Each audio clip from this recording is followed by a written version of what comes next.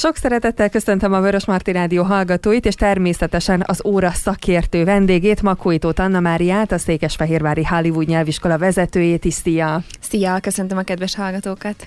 Most ezen a napon, illetve jövő héten is egy aránylag könnyed témával várjuk a hallgatókat, és hát szerintem sokat lehet majd ezekből bár konkrétan tanulni, hiszen nem feltétlenül arról fogunk beszélni, hogy hogyan kell, vagy hogyan érdemes, hanem hogy mi mindent hívhatunk ugye segítségül a tanuláshoz.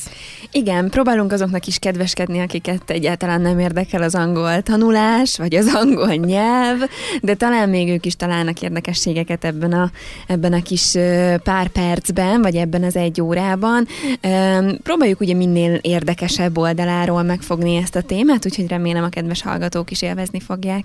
Én biztos vagyok benne, illetve sok mindent lehet szerintem így is megjegyezni, de azért majd a Facebookra is kiteszünk néhányat a megbeszéltek közül, hogyha valaki esetleg nem tudta volna így szóban megjegyezni, akkor legyen rá lehetőség esetleg megnézni. A mai nap fókuszában a közmondások, illetve a közmondások mondások lesznek. Ugye a magyar nyelv is hát gazdag ebben, tehát bőven van, és a kedvencem, amikor ezeket ilyen közhelyszerűen pattogtatjuk általában, és megpróbálunk úgy csinálni, mintha ezzel egyébként mondanánk is valamit, de valójában nem.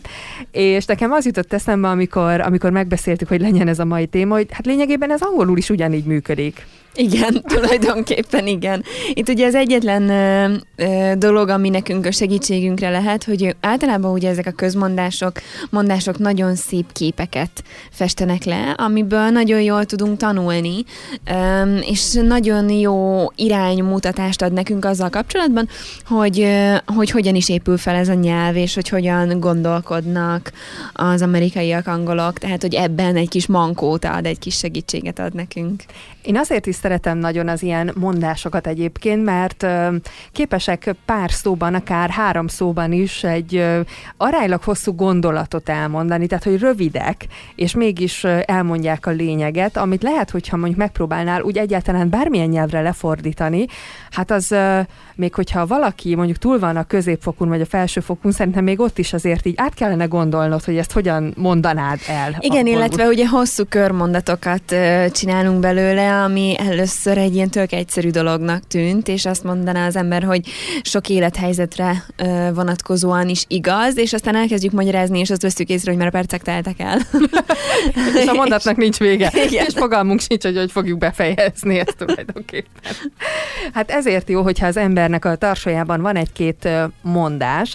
Hát szerintem ezt nem lehet egyébként megmondani, hogy az ember mondjuk hogyan tanuljon egyáltalán ilyet. Én lehet, hogy azt mondanám, hogy amelyik tetszik, azt az ember próbálja megjegyezni, mert nyilván az lesz a lehető legkönnyebb. Igen, illetve hogyha halljuk akár filmeket, sorozatokat, hogyha nézünk ugye angol felirattal, vagy magyar felirattal, és halljuk ezeket a közmondásokat, mondásokat, szófordulatokat, akkor érdemes egy-kettőt leírni, megjegyezni, hogy milyen helyzetben használták, mert ugye sokszor előfordul, hogy gondolunk valamiről, és aztán amikor meghasználják valahogy, az nem esik egybe azzal a gondolatmenettel, ami nekünk volt erről előtte, és hogy ez tök hasznos, hogyha az ember tényleg, amikor igazából ez használva van, akkor megjegyezzük azt az aktuális helyzetet.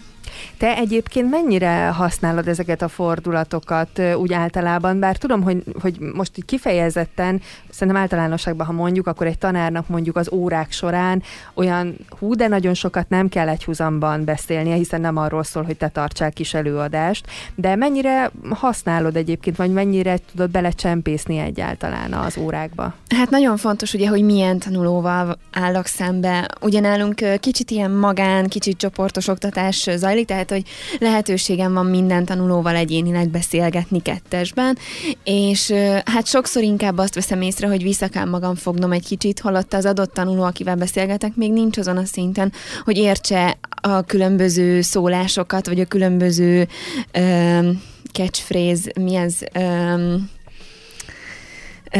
hát ilyen szófordulat, igen, szófordulatokat, bocsánat.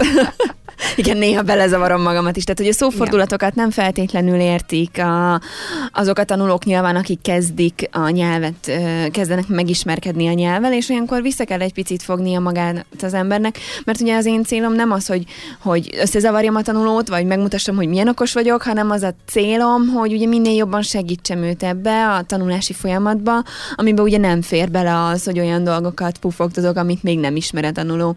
Viszont, hogyha olyan tanulóval tudok beszélgetni, aki már magasabb, vagy előrébb tart igazából az angol tanulásban, illetve mondjuk tudom róla, hogy nagyon sokat néz filmeket, sorozatokat, vagy tapasztalom, hogy ő is használ ilyen szófordulatokat, akkor bátran használok én is, illetve rá szoktam kérdezni, hogy el tudná magyarázni, hogy ez meg ez mit jelent, ugye angolul, mert az is egy készség, amit fejlesztenünk kell, ugye, hogy akár egyértelmű dolgokat is, hogy körülírjunk, megtanuljunk megmagyarázni angolul, és akkor ezekről szoktunk így beszélgetni. Illetve nagyon sok kifejezést szerintem könnyű megérteni, anélkül, hogy mondjuk meg tudnád mondani magyarul pontosan, hogy mit jelent, de úgy valahogy összeáll a dolog. Itt most, hogy említetted a catchphrase-t, arra jöttem rá, hogy az a luxus, amiben mondjuk én is szenvedek, hogy már megtehetem, hogy ne akarjak magyarul bármit is elmondani, hanem éppen elég, hogyha így nagyjából megvan, hogy mit jelent, és nem kell már megmagyarázni. Ez ugye, hogy úgy mondjam, most függetlenül attól, vagy attól függően nyilván, hogy ki mikor kezdi, vagy hagyja abba a nyelvtanítást, ez a nyugdíjas tanároknak a privilégiuma, hogy már nem kell tudnod egyébként ezeket a dolgokat. Csak mentem a helyzetemet egyébként. Nem. Semmi gond, nem vizsgáztatni akartalak, csak nekem így jutott de eszembe. De például ez a szó is szerintem pontosan egy ilyen, nekem legalábbis ilyen szimbolikus, vagy vizuálisan megjeleníthető, igen. És akkor tudod, hogy mit jelent, de szerintem sok olyan mondás lesz a mai nap, ami hasonló lesz. Csapjunk bele, mit szólsz? Rendben, alig várom. Na, hát figyelj, végül is te vagy a tanár, úgyhogy azt hiszem, hogy az elsőbség joga. Én is gyűjtöttem egy csokorral, majd megbeszéljük, de... Hát nekem van ugye egy kedvencem, amit még tőled tanultam. Nem tudom, emlékszel rá? Ez az, amikor ugye az angol azt mondja, hogy ugye ne kelj át a hídon addig, amíg ugye nem érsz oda. Don't cross the bridge until you get there.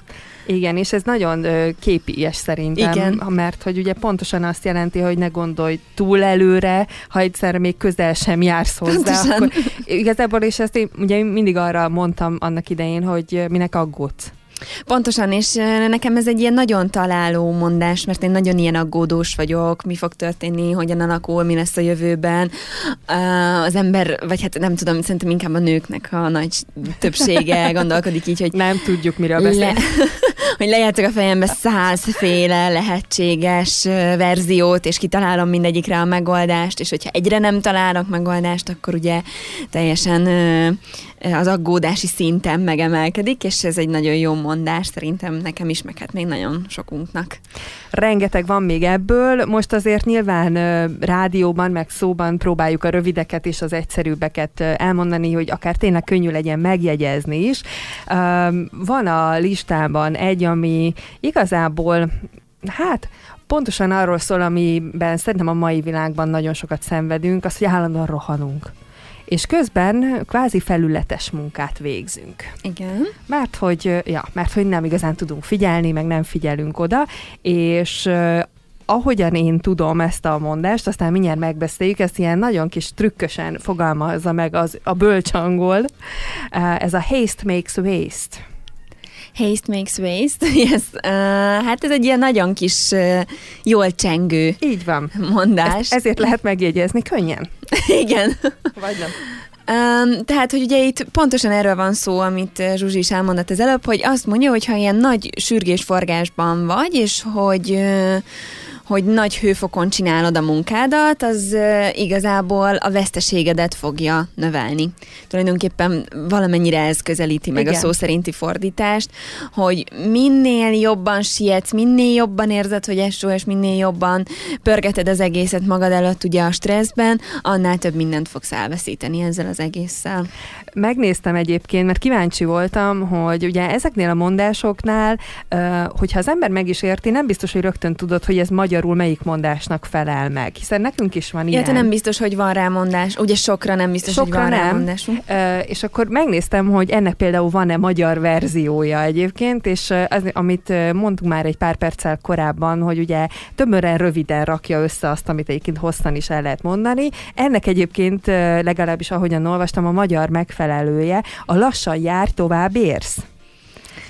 Igen. Végül is igen, belefér. csak itt a másik oldaláról közelíti meg a dolgot, ugye. Tehát ami a magyarban van, az egy pozitív szemléletű történet igazából, mert valóban azt mondja, hogy ugye lassan, ráérősen, nyugodtan, és akkor ugye sokkal több lesz a munkád. És az angolban pedig pont a negatív dologra hívja fel a figyelmet, hogy el fogod veszíteni azt, amit sietve csinálsz. Tehát, hogy ugyanarról van szó, csak a másik oldalról. Igen, két oldaláról. De ezért is jó ezeket megtanulni, hiszen ezért is beszélünk róluk, hogy a mentalitás, a hozzáállás, és azért most tök jó, hogy ezt mondtad, hogy a magyar verzió az pozitívan áll hozzá, mert végre valami, amihez a magyarok is pozitívan állnak. Szerintem már megérte beszélgetnünk erről.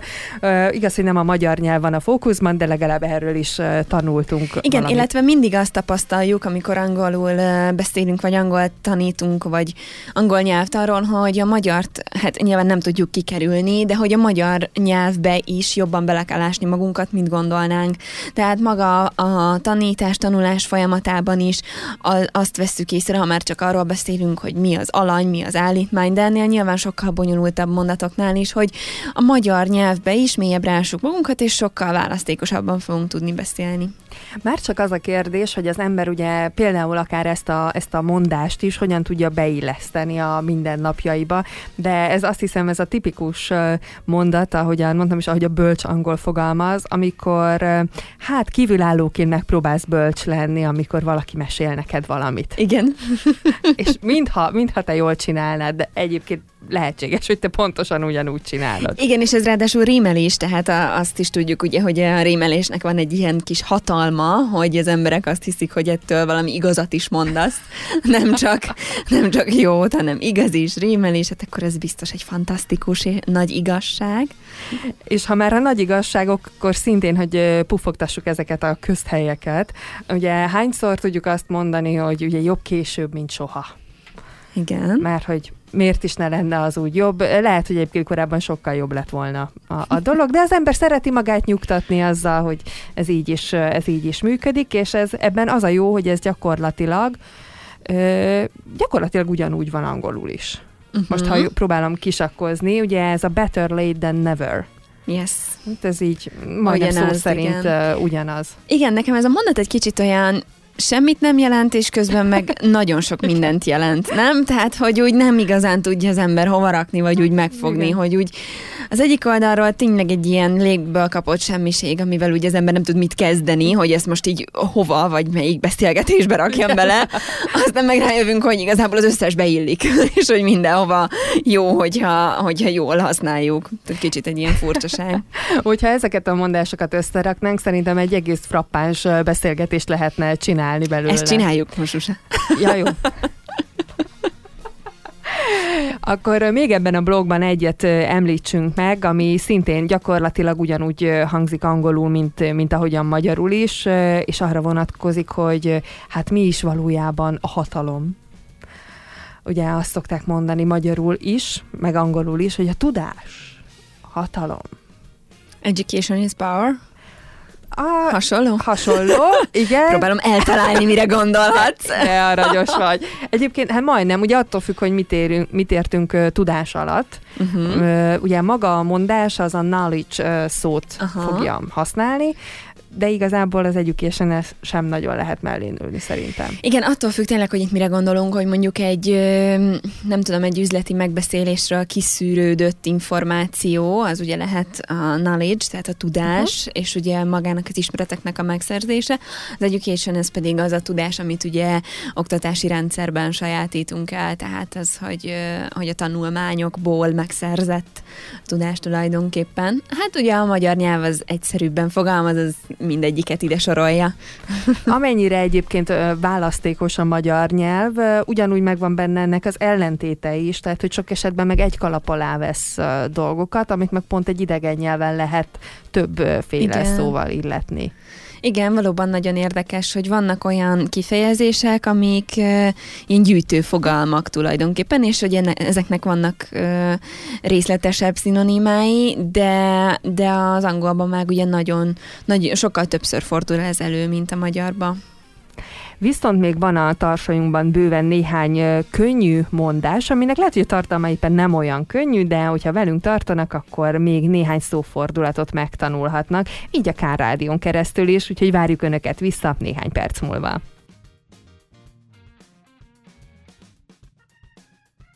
Folytatjuk a beszélgetésünket Makóitot Anna Máriával, a Székesfehérvári Hollywood nyelviskola vezetőjével, és ma különböző közmondásokat, illetve mondásokat próbálunk mondani, ezzel is segítve nyilván az önök látását, hogy minél több mindent tudjanak, vagy értsenek, akár hogy az angolok hogyan gondolkodnak, másrészt pedig azért vannak olyan szófordulatok, amiket akár be is lehet illeszteni a mindennapi társalgásba, de akkor menjünk tovább egy egyáltalán nem tükörfordítással, hiszen az elmúlt percekben azért volt erre is példa, de most egy olyannal megyünk, amit biztos, hogy nem így fordítanánk le. Igen, tehát a következő mondásunk igazából, ezt kétféleképpen is megfogalmazza az angol. Az egyik az, hogy it takes two to tango, és ugyanennek a másik fele, ez it takes two to make a bargain. Igazából én ezt a mondást a második felével ismerem, de ugye az első az, amikor azt mondja, hogy két emberen áll a tangó, a tánc igazából, a második pedig az, hogy két személy kell az alkudozáshoz, az alkuhoz inkább.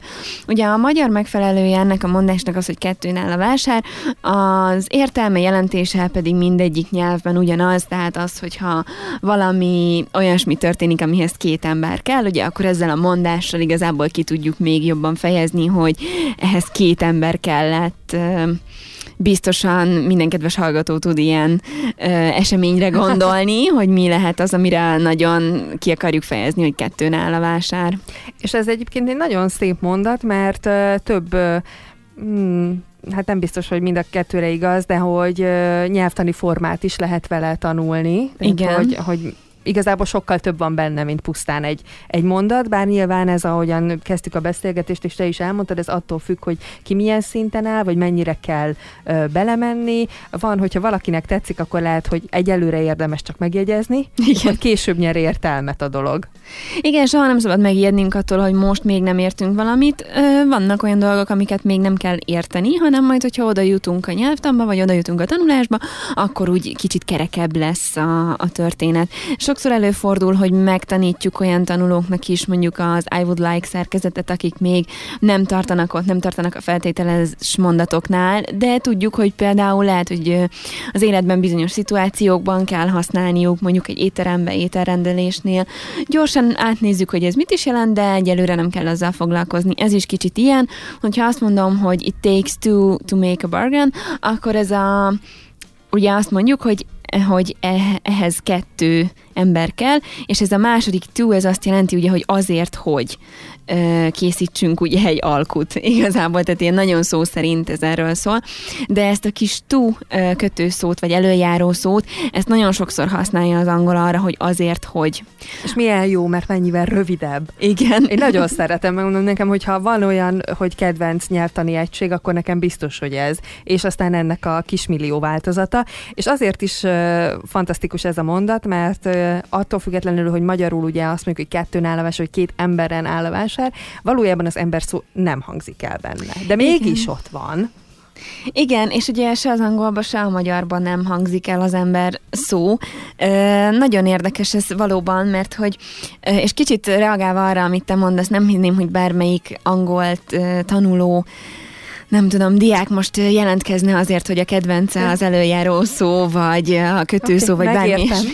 Általában ez az, amit nagyon nem szoktak szeretni a tanulók, mert hogy ugye hiába tanuljuk meg, hogy mi a to, meg az at, meg az about, mindig találunk olyan mondatot, amiben más egy kicsit a jelentése, és nagyon nehéz ezeket megtanulni, vagy inkább ráérezni az ízére, de mindig azt szoktam javasolni a tanulóknak és a hallgatóknak is, hogy próbáljunk minél több példamondatot megismerni és megérteni, és akkor ezek közelebb kerülnek hozzánk. Akkor semmiképpen sem úgy csinálod, mint én régen, nem tudom hány oldalas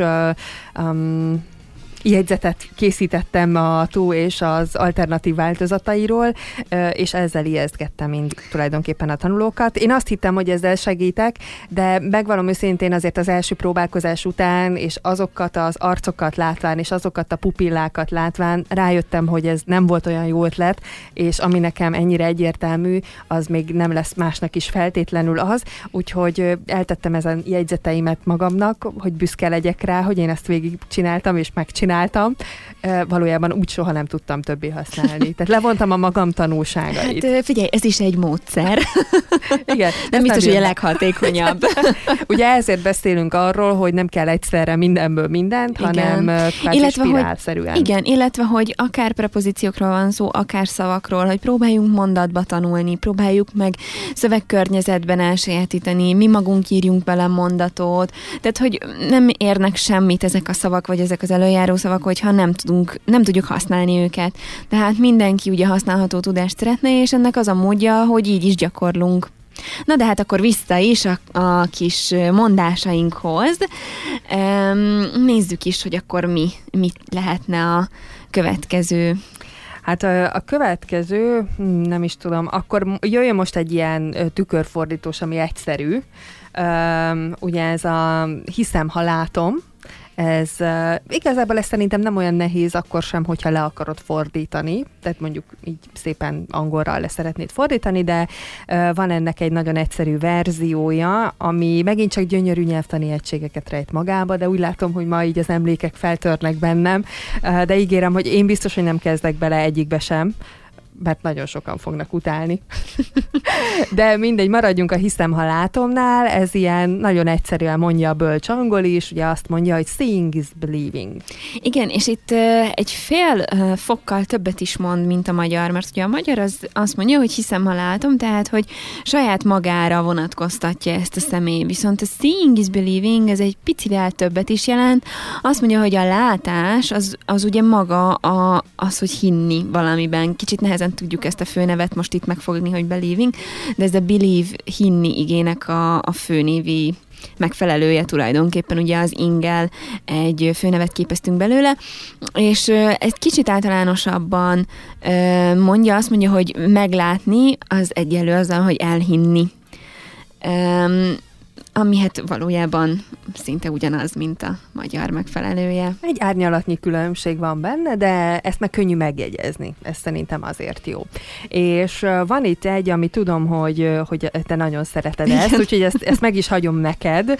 Meg ez egy kicsit hosszabb mondat egyébként is, én nem akarok ilyen hosszú mondatokat olvasni. Rendben van, akkor ezt megteszem én. Köszönöm.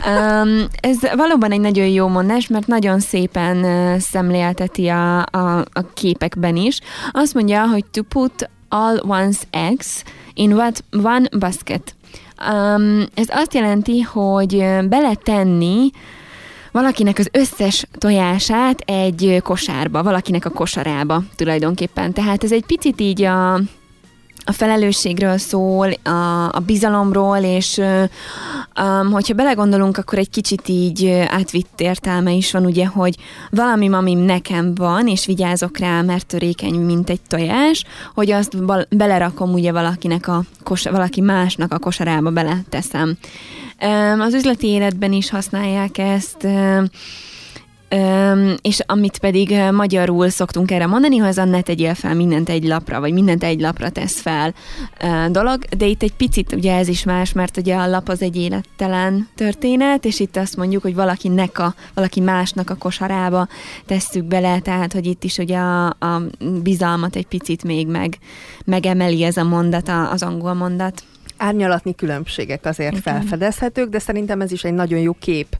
Tehát nagyon könnyű megjegyezni, annak ellenére, hogy magyarul ugye lapot használunk. A következő az legyen az, ami hát az élet nagy bölcsessége.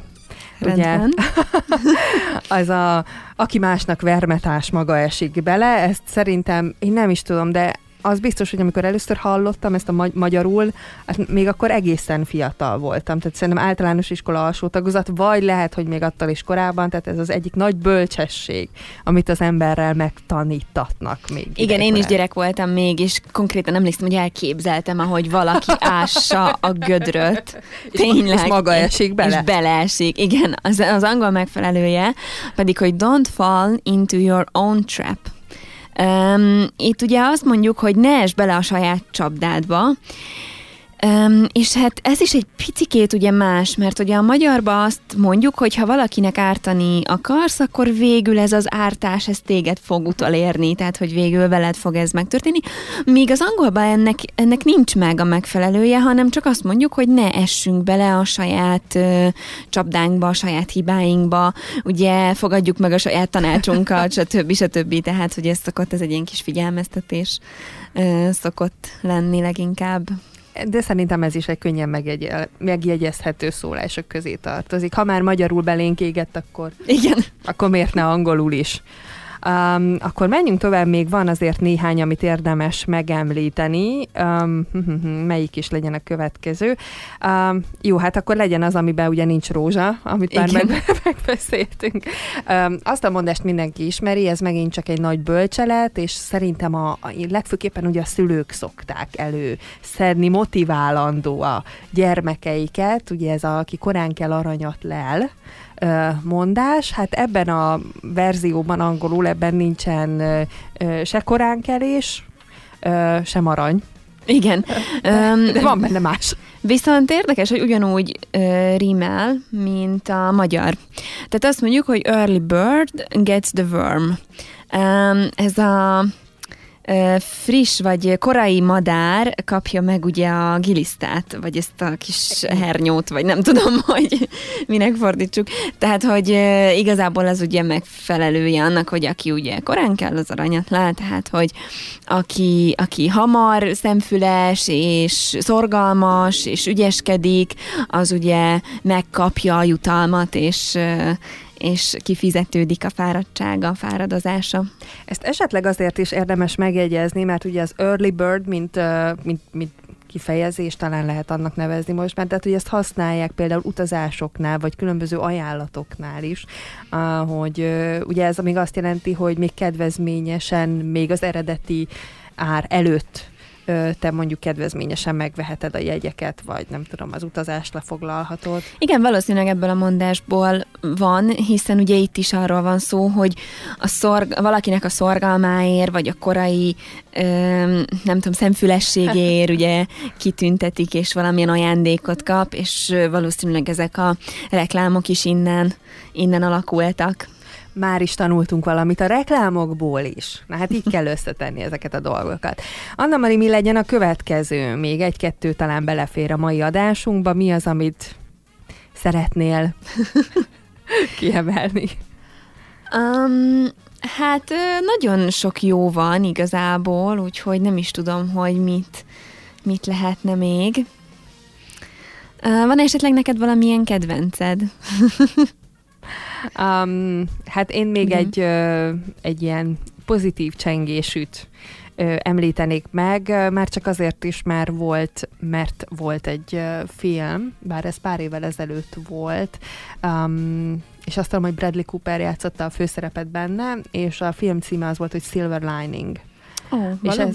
És ez a magyarul a Napos oldal címen futott, és hát nem egy megszokott film volt, de annál izgalmasabb, és annál több mondandót tartalmazott egyébként, meg hát fantasztikus volt. Egyébként a női főszereplő is híres, de az ő neve sajnos Jennifer Lawrence. Tényleg, igen. Őt is azért több filmben lehetett látni, úgyhogy szerintem mind a ketten nagy alakítást nyújtottak ebben, és hát innen ugye megmaradt nekem ez a Silver Lining-os felhozatal, és azt a pozitív mondást pedig mindig csattogtatjuk, főleg ha valami rossz dolog történik velünk, ugyebár, hogy minden rosszban van valami jó. Ez nem biztos, hogy akkor is vigasztal minket, amikor éppen a rossz dolog történik, de hát valahogy azért meg kell próbálni ezt ugye átforgatni, ezt a dolgot. És azt is szoktuk mondani, most erről így eszembe jutott, hogy a felhők felett mindig süt a nap, És akkor így, ha ezeket így elkezdjük összemosni, akkor meg lesz ennek az angol megfelelője is.